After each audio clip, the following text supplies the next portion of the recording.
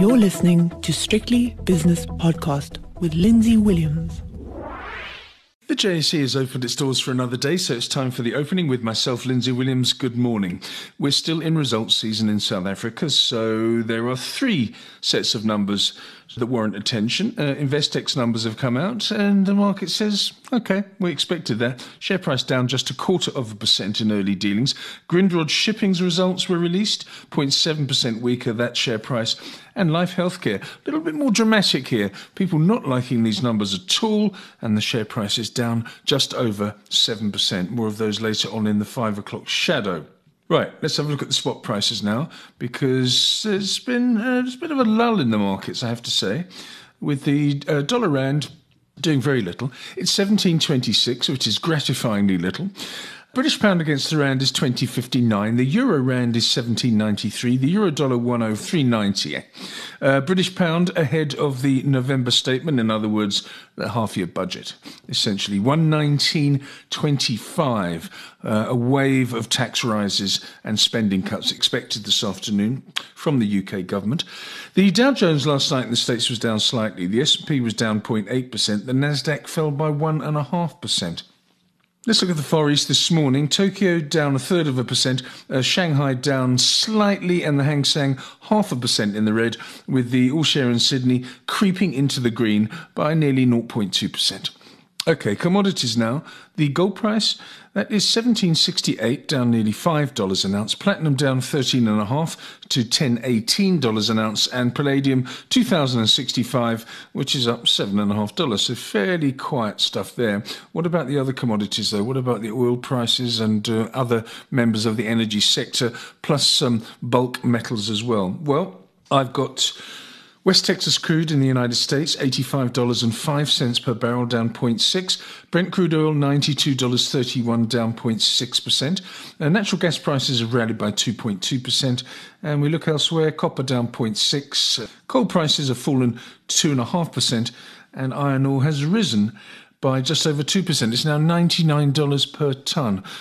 So very nearly three figures again, having been in the very low 80s just 3 or 4 weeks ago. So this has been quite a big rally in iron ore. The US 10-year Treasury bond yield is 3.70%. The South African 10-year at 10.36.5. So it's been under pressure in the last couple of days. Nothing dramatic, but still not as good as the 10 teens, like 10.17, 10.18 at one point. Bitcoin 16,592, which is down 1.4%. Let's have a look now at some of the early movers on the JSE Securities Exchange, where we have Bytes up 4.75%. Woolies following up on yesterday's good performance after its trading update, up another 4.5% this morning. PSG Consult up 2.1%. Quilter has gained by 1.6%. And the JSE itself, the JSE Limited, up 1.5%. On the downside, and that Life Healthcare story dominating the losers. Life Healthcare down 7.5%.